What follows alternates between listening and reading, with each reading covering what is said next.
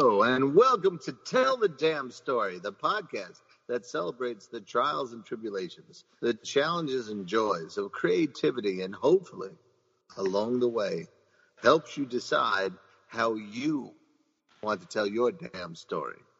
And today we're going to speak about a glorious, glorious creative spirit that has made an enormous impact this week. And we're going to talk about WandaVision, and we're going to talk about some Mega Millions and what we could do with it creatively. We're going to have some fun this episode. We're also going to talk about one of the founding members of Tell the Damn Story. Tim Fielder has a new workout. It's called Infinitum. Yeah. And it's a work of art that, oh man, it delights infinitum, baby. There's so much to it. Oh my God. The scope of his creative vision and the nerve and the bravery to jump out and try and tell all that he tries to tell in here. Oh, it must be seen. It must be tasted. It's delicious. I think the man's saying he liked it. I'm still working on it. I'm going through it. Okay. Yeah, Tim Fielder, you know we love you. You know we're saying to you, best success. We're excited that it's here. We're going to take a screen grab from this with infinitum right here, right over my shoulder. That's right. We're going to do that. Not now, but we're going to do that. We're going to finish the intro. We're going to do it. Well, we're going to do it. You're and listening to Tell the Damn Story. Who the hell is here to tell the damn story? Yeah, who is here? One, it's me, Chris Ryan. And while I have had many descriptions as to who I am, right now, I think, honestly, you can just call me a rewriter, because almost everything that I'm doing, I'm rewriting right now, and we're going to see where it goes in 2021. But who is going to steer the ship, ladies and gentlemen? Who is going to get us through all of these tumultuous seas of creativity? Well, it's the captain, of course. Ladies and gentlemen, we're talking about the legendary comic book scribing, iconic teenage detectives writing, great underused character developing, and globe-trotting creator of the world-renowned Aaron Blackjack Day, the African-American soldier of fortune set in the 1930s, whose adventures reflect today's problems. That can only be one man, ladies and gentlemen, in this entire globe, in this entire world. Be there a new president or no, it can only be one man, one myth, one legend. Ladies and gentlemen, the one and only Alex Simmons. Hi, folks. Here I am. And after an intro like that, I need to go lie down. I'm so tired holding the world on my shoulders like that, standing in the cold of outer space.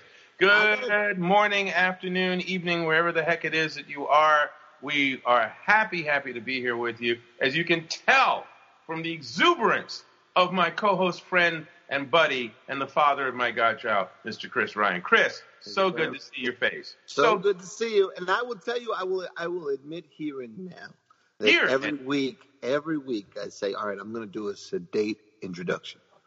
Every week. And then I realize I get a chance to introduce Alex Simmons. And all hell breaks loose. That makes all the difference. So today we have such a beautiful mix of things. We're celebrating creativity. Ladies and gentlemen, every once in a while, you just have to stop and step back in awe of what is out there and let it wash over you and let it inspire you that, yes, I've got work to do too. You know, I have something to say as well, because when you see somebody express themselves as well as you saw them this week. Oh yeah. Oh yeah. And there was a multitude. All right, we're gonna the opening acts, okay, are Lady Gaga, so thrilled Rumble. to sing this Star Spangled Banner for her country. It was beautiful and adorable to see. And then J-Lo coming out and singing, "This land is your land. This land is my land." All right, a Latina from the Bronx, Jenny from the block, baby. Yeah. We've been around that block too. Us together, and then segueing into America, and then throwing in a little bit of the pledge from the in Spanish, and all. Oh man, beautiful, beautiful. And then there was some politicians that was speaking from the heart. We have not seen that in a long time. That was beautiful, and all of that was wonderful. And it was supposed to be everyone else's moment. But a tiny little adorable girl. Yep, stepped up. Dressed like Dick Tracy. God bless her. She was dressed in primary colors. I didn't mean that in a bad way. I'm saying, okay. No, I mean it in the best way. She looked so adorable, and so adorable. And then I find that she's the poet laureate, and I said, she's gonna just do something cute. No. Then, in pleasant tones and precise diction that we'll talk about in a couple of minutes, what she did was lay bare the soul of this country, and in words that if it can't unify you, then you better go to the doctor and get your pulse taken. Because Amanda Gorham is. She brought the heart. After this week, she broke my heart. She filled my heart. Yeah. She broke it open. She filled it up. I tell you, I got to tell you, Alex, I was so emotional this week. I didn't expect it. Thought I was some hard-ass guy from the Bronx. You are. And the night before the inauguration, Biden comes into town with the Dr. Jill and with Kamala and Doug. I like Doug. He's such a regular guy. I like Doug. And they immediately go from the plane to the memorial service at the Reflecting Pool. And 400,000 souls they remembered. And I cried so hard. I had to run into this little bathroom off the side of that room so that my son, Sean, wouldn't see me heaving and sobbing. I had no idea that this would break open the way it did. And, oh my God, I hadn't realized that I wanted somebody of weight to note the loss and to note the heartbreak of so many people across the country. I'm crying a little bit now. I see it. But and then to go through all that other stuff and then come to Amanda and her piece. One, as a teacher in my daytime, alias. Identity, yes, right. Right? I showed that in class, and I printed the poem for them to read, and definitely had them do questions about it, because their children are going to have to, and I want them to be able to remember it somehow when their kids study this poem in school. It was that powerful, and her performance of it, and her just absolutely precious. The outfit was stylish and all that stuff, but it was exactly what we needed and didn't know. Your turn. I'm crying. Yeah, it's okay, brother. It's okay. It's absolutely okay, because that's your heart. That's the heart, and that's what it's about. I will say that some time ago when 4 or 5 years ago, well, 4 years ago, when you were working on Simple Rebellion, and we've talked about this a couple times on the show, you had immersed yourself in the material, the political arguments and the diatribe and the very brutal, angry material that was coming forth from all sides on the web and on the news and everything. If you think about it, that's a lot of anger, that's a lot of pressure, that's a lot of intense negativity that you dealt with at that time. And there was a point after you finished the book and everything, you were still struggling with something. And I said, you realize that when you looked into the abyss, you immersed yourself in that stuff. Have you actually removed yourself from it now? Have you stepped away from it now that you don't need that to deal with it? That you're back in your life, even though this is still a world that we're living in. And you realize you hadn't. And I'm saying that only to say that is what all of us have been dealing with for all of these years. It doesn't matter what side you're on at that point, and that's a whole nother conversation. But there's been such tension, such intense pressure, such anger, such high emotional push and pull and force, like just holding on, squeezing. And to have a day or to have a few moments in a bright, sunny day when it's about love and life, and it's about opening up, and it's about not taking down the other person, but standing up and going forward and trying to go forward together. And then to have a young person step up and say, yeah, I'm a part of that future promise. And here's what I'm thinking. And there's a young lady, I know I'm going to get it wrong because I think her first name is Amanda also, but I could be wrong. It's a young woman. Amanda Kana? Yeah. Yeah. But this is Amanda Gorman. But here, the woman I'm thinking about is a young teenage girl who is fighting for the environment. Yeah. And another young person who stepped up and said, here's my voice. And I care and I matter and we need to do this. And there was such intense reaction to that.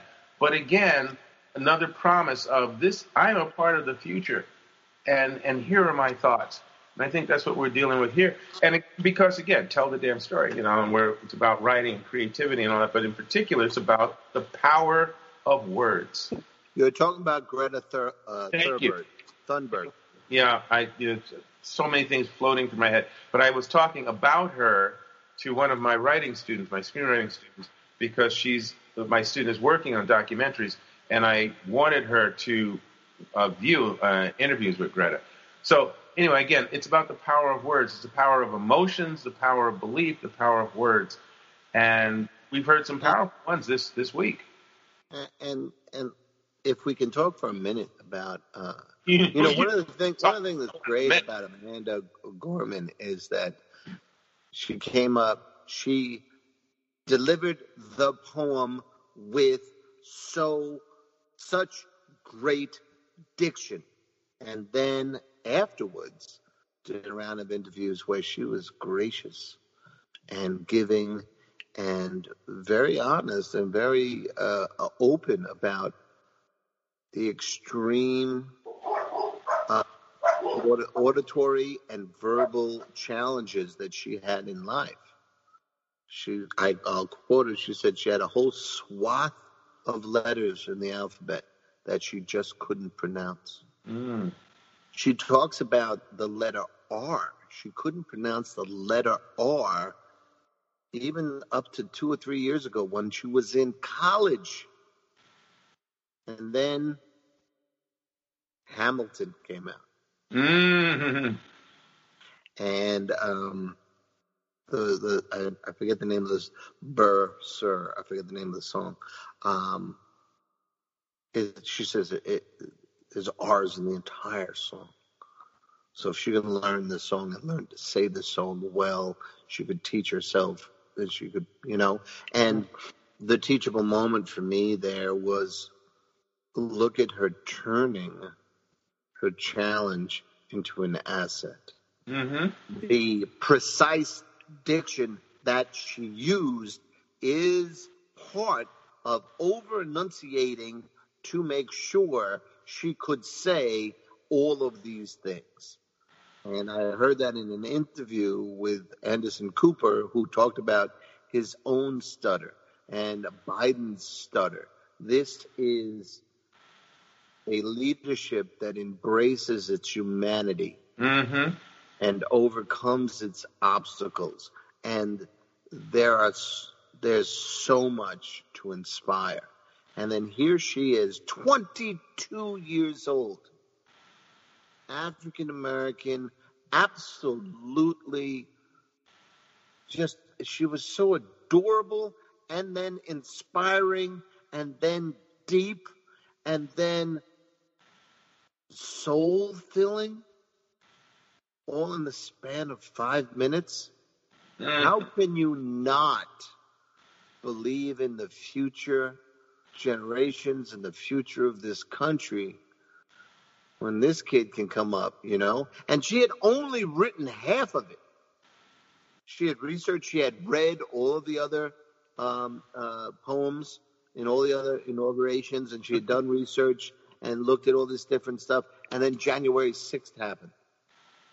Okay, January 6th, she had half the poem written, and she saw what she saw through an artist's eye, and created from what she was seeing, not letting it dim her vision of the hope of America, of the idea of America, of the belief in America, but to take it and she's so tiny and so beautifully, passionately, lovingly defiant in the cause of America. You cannot help but believe. Stop holding back here. Just really tell us what you believe in. Well, it's almost Avengers Endgame. No, that's a callback to an earlier episode. But really, when it encapsulated both sides of my world, you know, the creative side, the side that we share, you know, and the teaching side, which we also share. Yeah. You want to see, like you teach screenwriting, you want to see the moments of beauty and glory from your students' creativity. I can just quickly, and again, folks, this is who we are. So, get a box of tissues. Now, I've had the joy of not only teaching young people, children, as well as high school and college age students over the years, the creative arts, comics and just straight on writing, fiction and nonfiction. But I've also, because of my affiliation with certain organizations, have had the opportunity to work with international students. Yes. And, both here and abroad. And the beauty of watching young people get it, to realize, oh, you mean what I feel, what I think, how I'm doing, this is working? You get me? You get what I'm saying? And to watch them sort of suddenly, it's like the light starts radiating from behind them. You can see the cape flying. You can see their mind expanding. You can see their chest filling up, not with ego, but with belief and pride. And two incidences, I won't tell the whole story, I'll just simply say two incidents in my life in particular. One of them happened today. But the other one was 5 years ago with a screenwriting student of mine who wrote a short film script, filmed it, and in it involved a person who was so upset and angry and had been put down so much that he wanted to strike out at the world, and he was going to commit a heinous act. And he almost does it, and then he pulls back at the last moment, he doesn't do it, and he goes off to try and just deal with the demons and beat them down as a better human being, right? So he almost takes a life, but he chooses not to do it. And when I watched the film, and it was such a pedestrian sort of setup because the kid had limited budget, so it's just people, subway platform, things like that. When I asked him what inspired that story, he then proceeds to tell me that he was in his country years ago as a little boy, and he saw an even worse mob action where a mob was slaughtering people on the streets. And he had to run with his childhood friends for safety, and two of them didn't make it. Yeah.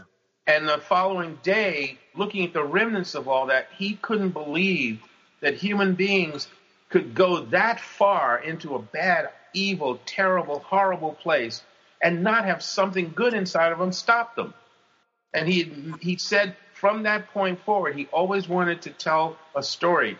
He wanted to do a bigger thing, but he wanted to tell a story where that was the thing, where the human being was fighting against that urge to just do this horrible thing. And at the last moment, some decency pulled him back.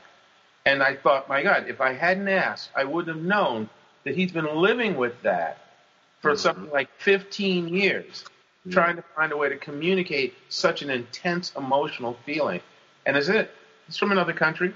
English is not his first language, but he used what he had in order to get that out there. And I think, again, the power of the arts, the power of words, the power of telling stories is beyond measure.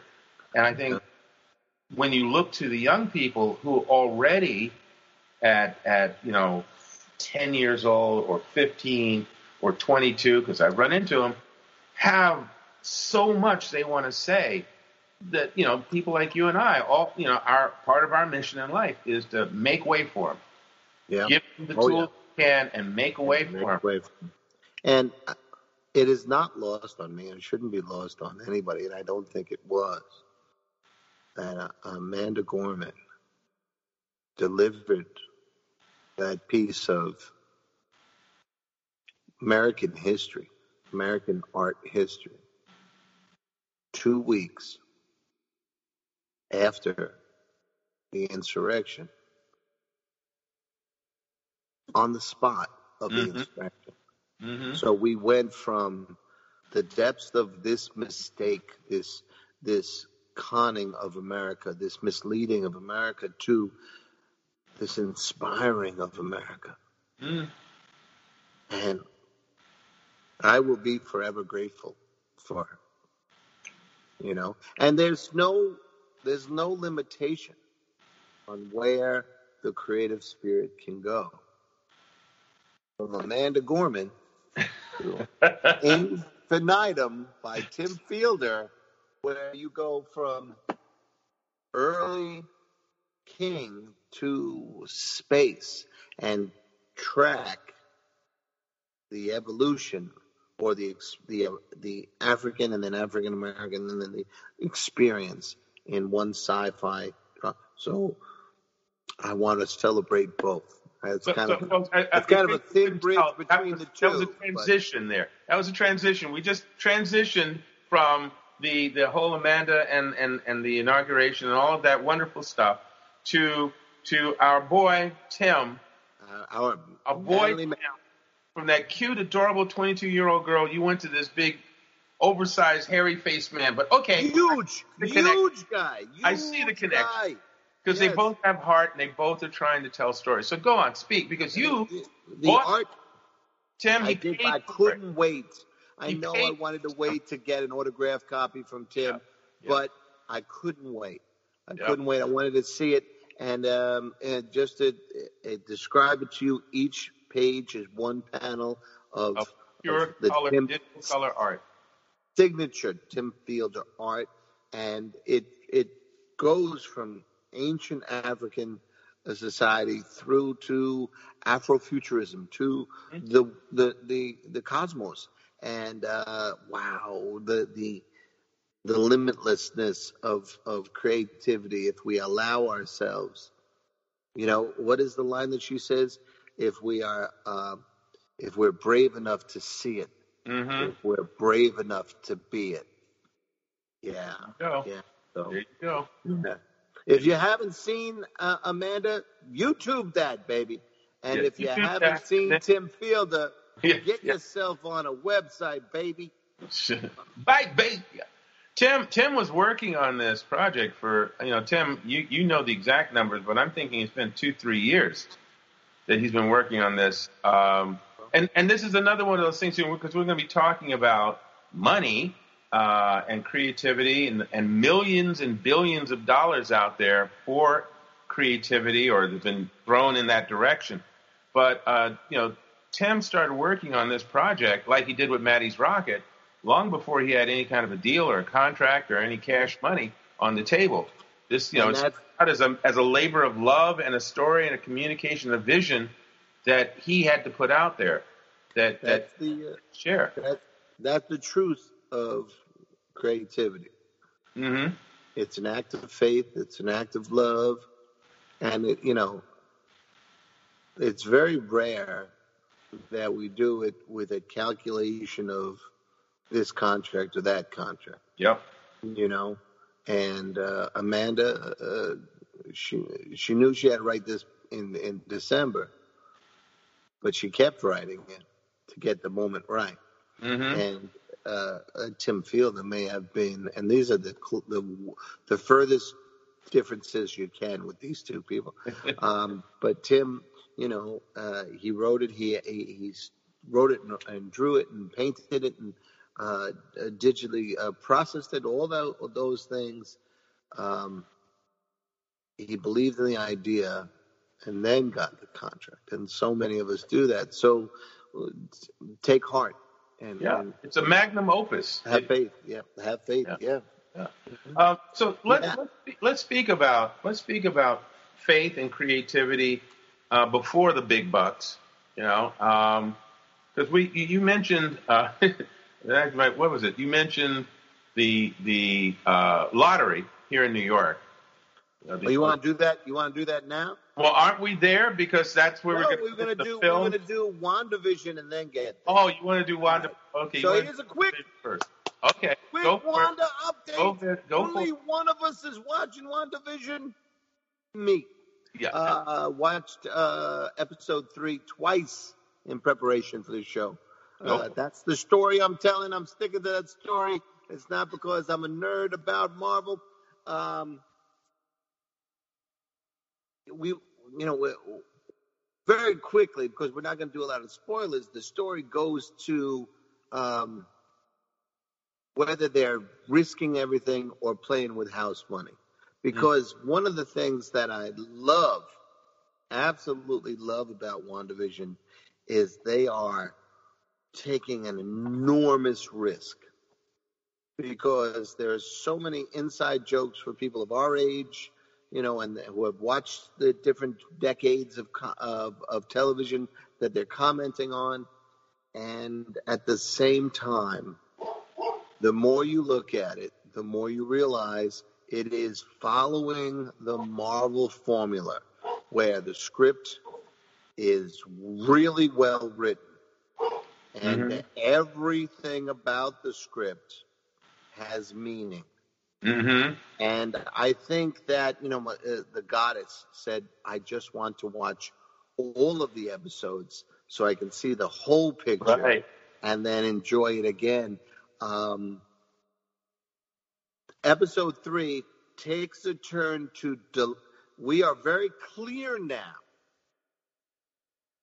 that there are some things that are going on, and we're starting to get some evidence that it's happening, and evidence that there are at least 2 realities that we're dealing with. Mm-hmm. I'm starting to suspect, and this is not a spoiler, I'm starting to suspect that this story will not be contained only in the 9 episodes of WandaVision. There's speculation out there to support that speculation. Yeah, I think it is the opening act, for Spider-Man 3 and Doctor Strange 2, the Multiverse of Madness. And we may really never be able to see Wanda in the same light again. Mm-hmm. And I think that's bold, and the faith that they have in the strength of Marvel stories, and also that they are playing with house money. They know after 23 films that we're in. We're in. Show us what you have up your sleeve. we're gonna hang out to see it. You know, I was Tina. God bless the goddess. She's we saw it and then we ran, walked the dog, and got ready for the show. It was a boom, boom, boom, boom, boom. And she said, I appreciate the humor, the sitcom humor of the first 3 episodes. She says, but I'm ready for it to be less funny. And I want to know more of the drama. I want the story, which is exactly what Marvel wants to do for us. And then you were, brilliant in doing a little bit of research to confirm that they are playing with house money. Oh, yeah. You want to talk about the money angle there, sir? God, there's a wallet that Marvel has connected to. It's like Disney has Donald and his nephews knowing and going up and hanging out with Uncle Scrooge, who has like all the money in the universe, right? Marvel has Disney. And if Disney doesn't have all the money in the world, they've got about half of it. And some of that they had before Marvel, but they had got a ton more since they bought Marvel. And I know, first to go from what you were talking about, again, no spoilers. I feel like what you're going to see, maybe it's the reverse. Maybe it's Warner Brothers and DC following in the footsteps of Marvel and Disney, or it could be that race. But, years ago, Marv Wolfman did Crisis on Infinite Earth. And became aware of all the multiverses and the superheroes. And it was their way of bringing a lot of their Justice Society characters from the 1940s and stuff back into this realm, if you will. This sort of, we can print stories about these guys now because they're on another Earth, and we can do this and we can do that. And Marvel has done its magic with their characters and space and dimensions and all of that. And I feel like what we're seeing with the crossover and the Infinite Earth stories and the multiple Supermen and multiple Batmans that Warner Brothers and DC are now doing with their films, I feel like Marvel started out doing that when they were not only connecting the Marvel movies so that you had this huge 20-some-odd opus, but also how they weaved the TV shows, connected those as well through Agent of S.H.I.E.L.D. and references, little one-line references in Daredevil and some of the others. So that we're getting this bigger-than-movie cinematic universe. And so for them now to open up this, because you were talking about WandaVision, you feel like the story or some of the elements that are happening in it will affect other films that are coming out. And you're absolutely right. They're already talking about Spider-Man. They're already talking about Thor as well. And they're talking about Daredevil and some other characters filtering in, and not necessarily just a Daredevil action. Yeah. No, but they're talking about Matt Murdock. Chris. Excuse me. That just like yesterday, it hit that they're talking to Chris Evans about reprising Captain America in some way. Yeah. And maybe Tony, maybe Robert Downey Jr. is Tony Stark. So I can see that as definite elements of multiple. Yeah. So all that is all coming from this weird gamble of a limited series. Yeah, it's a gamble in certain ways, but let's talk about that from the business end. And again, folks, creativity starts in our heads and our hearts. And how well we do it, speaks to our skills and our research and our study and our mentors and all of those things. But then there's the money part. And there's a whole skill set there. And so let us just look at this, for instance. I looked up a few numbers very quickly before we jumped on the line here. We jumped on the mics here, which is very painful. I remembered. Ouch! Yeah, really. Yeah, so move over. I remembered that at the time that Disney bought Marvel, it was just as the Avengers was coming out that the deal was sealed. And I remember reading that the Marvel Avenger movie made so much money that it almost, and I had the numbers off a little bit, but that the money that the one Avengers movie made, that first Avengers movie made, was millions, and it almost made like a good portion of their investment back. So here are the numbers as I just looked them up very quickly. Disney bought Marvel Enterprises for $4 billion in 2009. Okay, here we are in 2021. In 2009, Disney paid $4 billion, not million, billion with a B, for Marvel Comics. The Avengers movie, which they started, as I understand it, before Disney plunked down the check. Right. The budget for the Avengers movie was $220 million. The movie made $400 million. So when the money came in for the Avengers movie, Disney already owned Marvel, and so that $400 million wound up going into the Disney Trust, okay, into the Disney wallet, right? To date, as of supposedly last year, just on Marvel movies, Disney has made $18 billion. They paid $4 billion for Marvel. They've made $18 billion. They've made more than 4 times their investment in billions.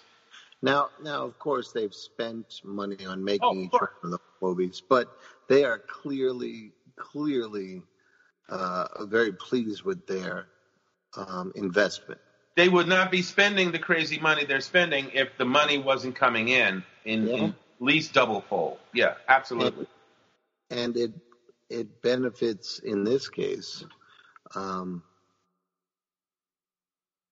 this creative risk that they're taking with WandaVision that I think is paying off beautifully.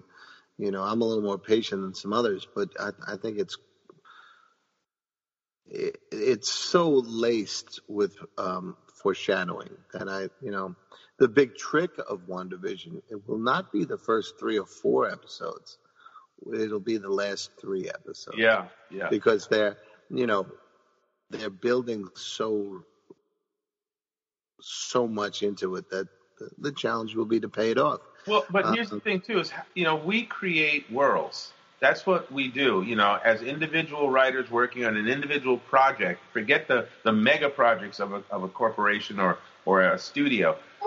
Just writing, Simple Rebellion or writing Genius High or me writing Blackjack. We're creating worlds, and we're filling them with characters, and when you take that skill set and you multiply it, I think one of the most amazing things about the films, individually or collectively, is that there's a number of writers who've worked on these different projects. It's not been the same writer through all of these. Just like with the comics, it wasn't just one writer who did all of Marvel Comics.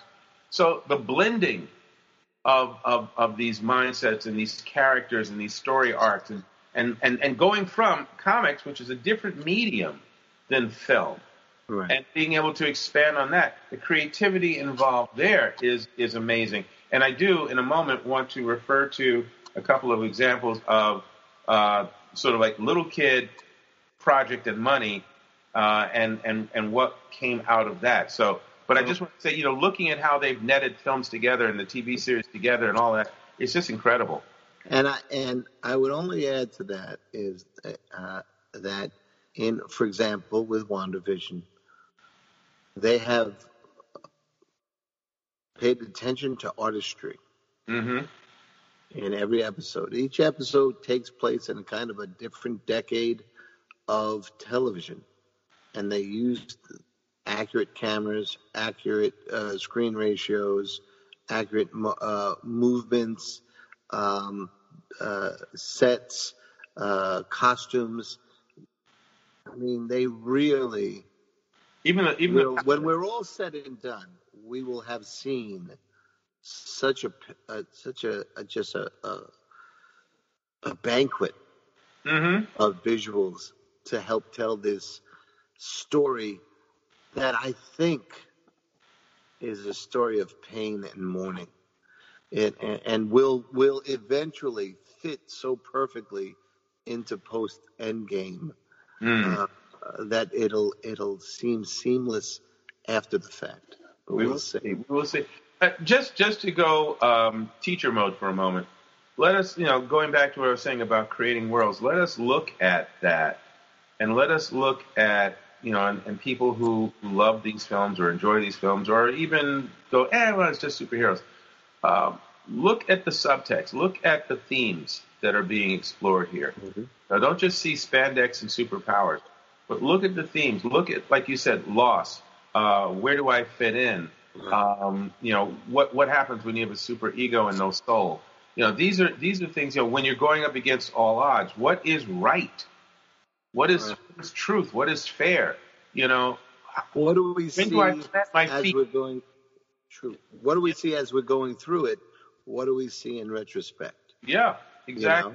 And that, as a storyteller, as writers, and artists, I always talk about, and I know you do too, you talk about what is the journey you're taking your characters on.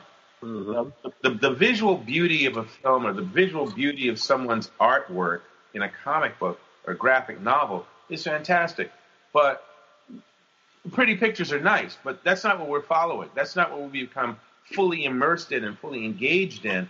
It's the journey of those characters. And what am I getting out of it? Why am I reacting pro or con to certain things? We always ask our students to look at that.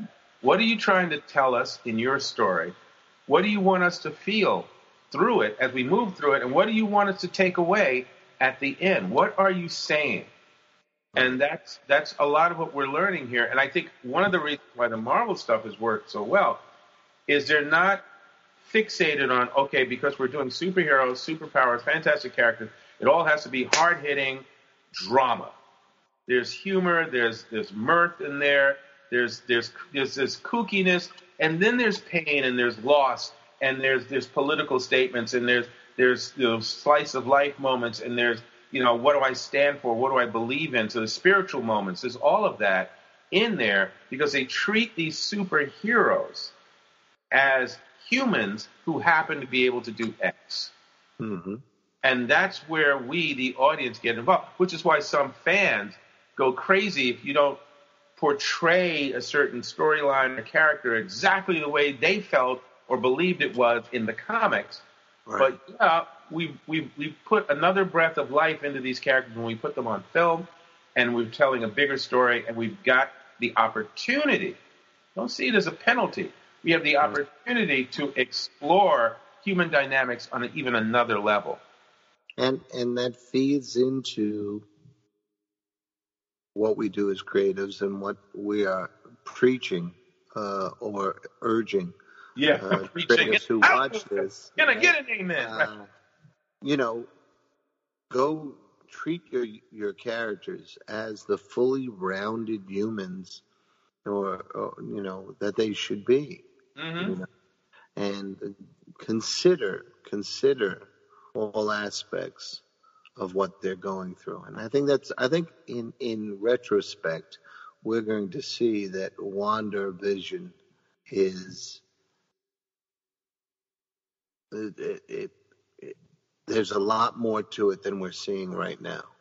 And I'm hoping it becomes what we see in retrospect as a worthy experiment, and that they paid it off. There was a payoff in there. Yeah, so we'll see. Now, speaking of payoffs, what a segue. Yeah. Now, see, I got my finger on a point here. So let's see. Where are you going with it? Well, I'm ready to play What If with the big money, bro. Well, okay, so funny you should mention. You made your point, and then I'm ready to go. Well, see, because I was going to segue into the little money first. So there are 3 independent films back in the day that were made that I looked at the numbers again, because hindsight, that longer vision. So there was a movie called El Mariachi. Sure. Right.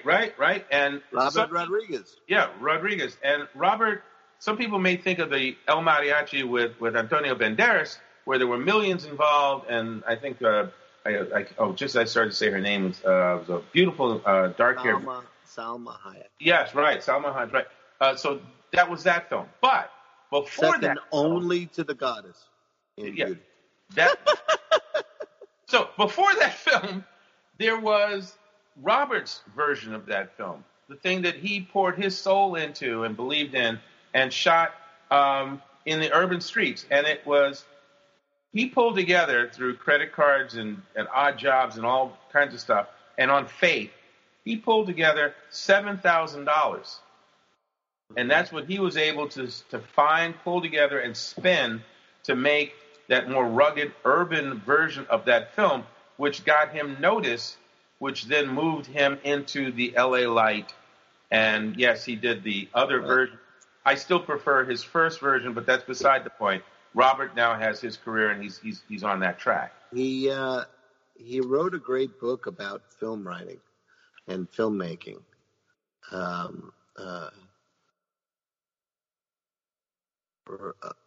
Rebel Without a Contract or something like that, Robert Rodriguez. And one of the key things he taught was, people say write what you know. I'm telling you, film what you have.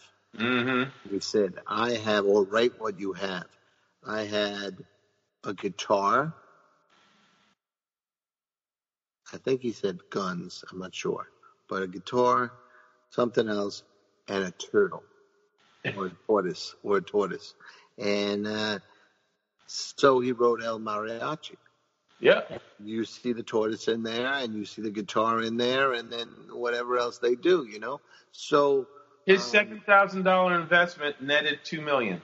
Yeah, and just think about the percentage of success there. God bless him. Yeah. So that's one. That's one.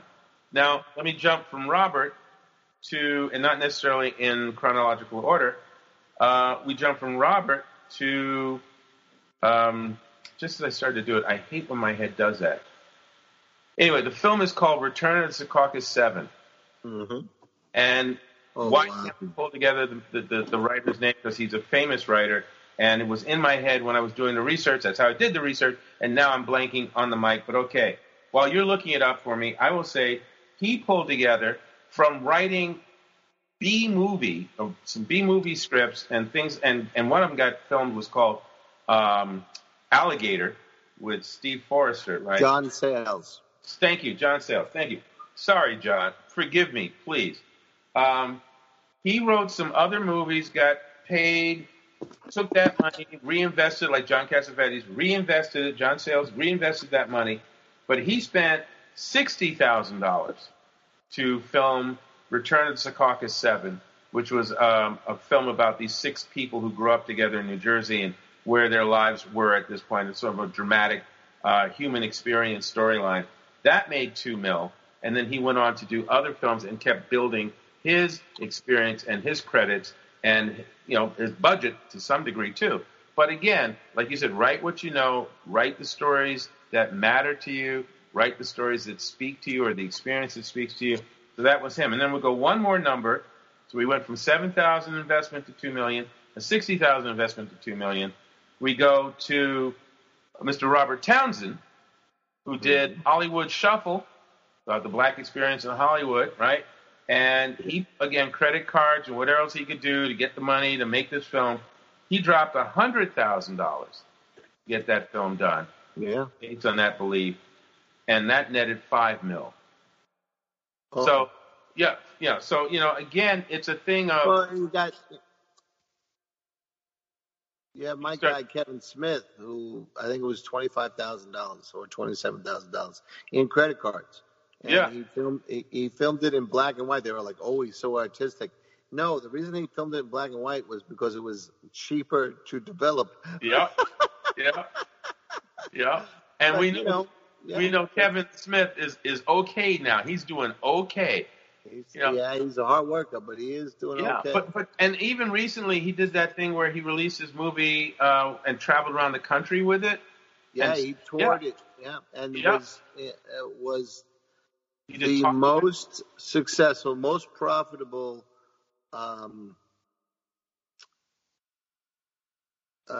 ticket per seat or something like that. Profit per seat in all of last year. All right. Now, once again, we're not dropping dollar signs here, and I know you've got another step to go, Chris, and we'll do that in a second. We're not dropping dollar signs to say, do it for the money, man. You should make money. You should, because that's how we can do more things and build and all that. But again, it's about a belief in telling a story that's important to you, whether it's humorous or otherwise. It's about getting that story out, not holding on to it and beginning to commence to start to eventually getting around to maybe writing a sentence or two every 7 years. Mm-hmm. It's about write the story, put it out there, do it. Do it at 7,000. Do it at $7. You know, like you said, write what you know, write what you have. Do it, get it out there, and then move on to that next step. Do that next film and that next book or that next play or that next piece of choreography and continue to build that world. But start with faith in yourself and start with faith in the story that you're trying to tell. So, Yep. where did you want to go, Chris? Because I know you have yet another plateau. Well, you know, and part of how you go there when you're at that end of the spectrum or at that end of the, career where it's scratching money together and doing it because of doing art for art's sake, not because, you have a big contract or anything like that. Part of the things that keep us going, part of the things that fuel us is the dream. Mm-hmm. And it happens to be in the state that I'm in, New Jersey. Tonight is a drawing for the Mega Millions Lotto. It's called Mega Millions Lotto, but what's the number? It's for over $1 billion. It's just been on a run where no numbers have worked out, and it's over $1 billion. That's such a comically ridiculous prize that it's a perfect exercise for you and I and for the audience to play What If. So, ladies and gentlemen, I have a What If for Alex Simmons and for you. And here is how it goes. You are offered a winning ticket for the $1 billion Mega Millions. But the catch is, if after taxes, that $1 billion is going to be somewhere between 500 million and 700 million. Oh, chump change. Yeah, okay, right. You must spend, for us to give you this ticket, you must spend all but 100 million on creative arts. How do you spend that 4 million or so?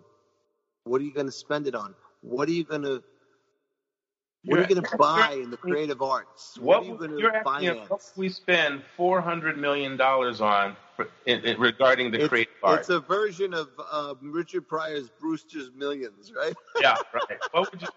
In order for me to keep that 100 mil for me, after I've spent 400 mil minimum. 400 mil on the creative arts. Well, believe me, that would not be a problem pour moi. Let's see it. Go for it, brother. Well, I don't have in front of me right now anything that I can look at to say this would cost this and this would cost that. Ballpark it, baby. But what I would do is, there are, first and foremost, there are at least 7 creative arts organizations, charities, not-for-profits, that would get a chunk of that change.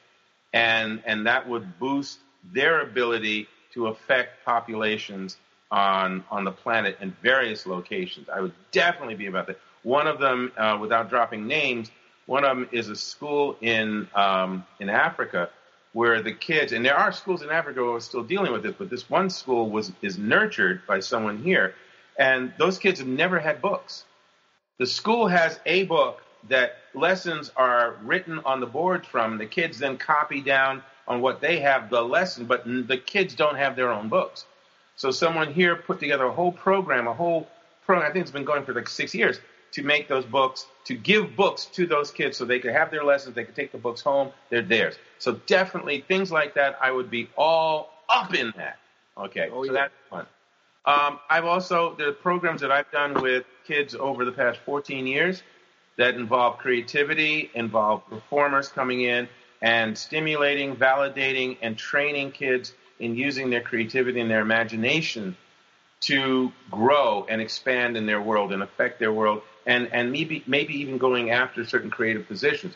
So I would boost that sucker like crazy, again, on a national level first, and connect with certain, what would you call it, I guess, certain partnerships in other countries as well, to not only support the kids from elementary school through college, support these kids to grow in that way for themselves, but also to make international connections and start to see the world as human beings. And there are people like me here, there are people like me there. Here are projects we're doing together. How do we do maybe comics or graphic novels or animation or films on the environment as well as things that entertain? How do we do things that teach us about being better human beings, men to women, all inclusive? Yeah, just letting the young people, like an Amanda, the one who inspired you so much at the beginning of this, giving them a place where they could not only grow, but also maybe turn around and train and be the inspiration for those kids. I would also absolutely produce several films, plays, and orchestral pieces that I have wanted to for the longest time, right? So there would be some entertainment. Everything I've ever written that's gone out, whether it's books for Disney or comics for DCE or plays everything has always had a message. It's always been in there. There are things that I've tried to say or examples I've tried to set or encourage. And so I know that any entertainment that I did would also follow that through line. Now, again, because it has to be the creative arts, there are life threats that I would want to impact on. There are places that don't have enough water or enough food and things like that. So I would find literally a series of creative minds to get together and come up with solutions for that. And then I would make the projects that would build those things and provide those things, creative projects that would involve adults and young people solving their own problems through this creative brain trust first and then hands-on building, creating the things. So maybe like something that solves a water problem in a dried area would also be a piece of art, sculpture, or something like that. That would be beautiful to look at, but is also practical. I could go on like that, but that's where my head would go. Right after I took a serious nap, then I would start spending this money. Very cool. I would only do two things. Okay. What? Well, I have known my friend Alex Simmons for many decades. This is true. And I know that he's not happy unless he's too busy. too busy. So I have two things that would keep him too busy. Okay. One is Kids Comic Con International. Ooh. Yes. We would have endowments in different cities, in different countries around the world to make conventions for, exactly your mission statement, where kids can go and unleash their imagination and see stuff that is appropriate for them and not have to worry about, the more adult fare, which has its own market. Mm-hmm. The second thing I would do is an offshoot out of there. We would have contests and the Kids Comic Cons International and all that stuff. And that would feed into Comic-Con academies. Ooh. We would finance Ooh. creative development of kids who are leaning that way. The kind of kids like little Amanda who preferred to sit on the side during recess and write poetry, or the person who wanted to, draw, Cheerios man or whoever, right? We let them just, okay, go. So where are you going to go? And then we would wind up with a place like Infinitum. Infinitum U. Tim Fielder, as huge as he is, what is he? He's like 9'3". Yes. But he was a kid sometime. He was only like 6 feet when he was 6 years old.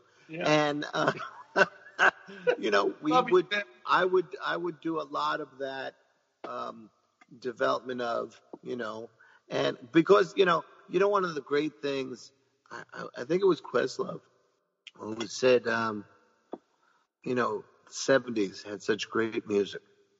You know, they had music, R&B Yeah. and rock and all that different stuff. Every genre had such great music. You know, Latin music. All this was such great music. And Questlove said one time that's because they put money in the arts programs. You know, in the music programs. Yeah. He said, and then when they pulled all that money out, it didn't defeat the artistic drive of kids, but they didn't have the Yep. musical training. So that's where hip hop came from. That's where all that, you know, Yeah. and I believe the same thing. You know, I have a concern that, you know, are they getting the exposure to story? Are they getting the exposure to imagination and to license and agency that I could do that too? And I Yeah. would, that's what I would do with some of the lotto money. Now, part of it is selfish, I'm telling you, Hey, because I do have a lotto ticket, and I'm hoping that karma. Chris, I would say from what I know of you and from the testimonials that some of your students have given you over the decades, you've earned a nap. You've earned a vacation in the Bahamas. You've earned an island in the Bahamas. But knowing you would go to the island and then you come back and do some stuff. Then you might go to the island again and you come back because we don't stop, and that's just not us. And one of your students, by the way, is one of those people that I would immediately put either into any of the projects I talked about or into, KCC International, and that is my rhyming brother. Oh, Tony Jackson. Yeah. Oh, please. Yeah. I want to know what I want to know what Tony has to say about Amanda, and I would love to give him an endowment to do a kids creative con, which is an offshoot of Comic Con. Oh, and just let him rip. Let him I'd rip. give him school. So between the two, if we both win something, we will. He's covered. He's covered. That's it. Yeah. Anyway, cool. It's a pleasure. We talked about creativity and we talked about money, and the bottom line for me is, I spent a lot of years enjoying and pursuing creativity and living in it and sharing it, and I wouldn't give up any of that for anything. I would love to have made a lot more money in the process because I've come to realize how much more good stuff I could have done were that the case. So all I'm saying to everybody who's listening to us this evening or this afternoon or wherever it is, you don't have to have 2 tons of money to be creative and to create and bring into the world and to tell some really fantastic stories or art. That's not necessary. But if you can do that and you can get next to the big bucks, by all means, go for it. Spend it well, spend it wisely, but don't sell your soul. That would be the thing I would say to that.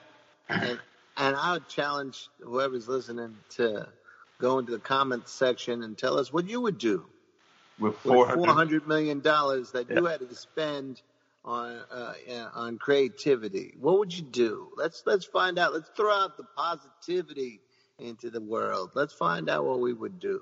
Next week, on our next episode, we'll answer, by the way, because you may remember in the previous episode, we asked a certain question, and we got this slew of responses, which, and we shared some of them on the episode, but we got a bunch more, so I'm going to share some of those next week. I would love folks who are listening now to share some of your responses to Chris's question about, you got $400 million to spend. That's right. Go ahead. $400 million that you have to spend on the creative arts. Okay, but don't worry, you get $100 million for yourself, so you can get a sandwich. You can get maybe a little drink, something. Get a little Ritz cracker. That $100 million you got to spend on creative arts. Let's hear what you would do with that. Chris, love you like always. Always good to hang with you. Love you, brother. It's a lot of fun. Yeah, absolutely. Tim, we're thinking of you, and he's got the book right over Bam! Tim Fielder, bam! Bam! Right, okay, so Take care, brother. I'll be talking to you. Take care, everybody. Peace, everybody. Let us know what you're going to do with that money. Bam!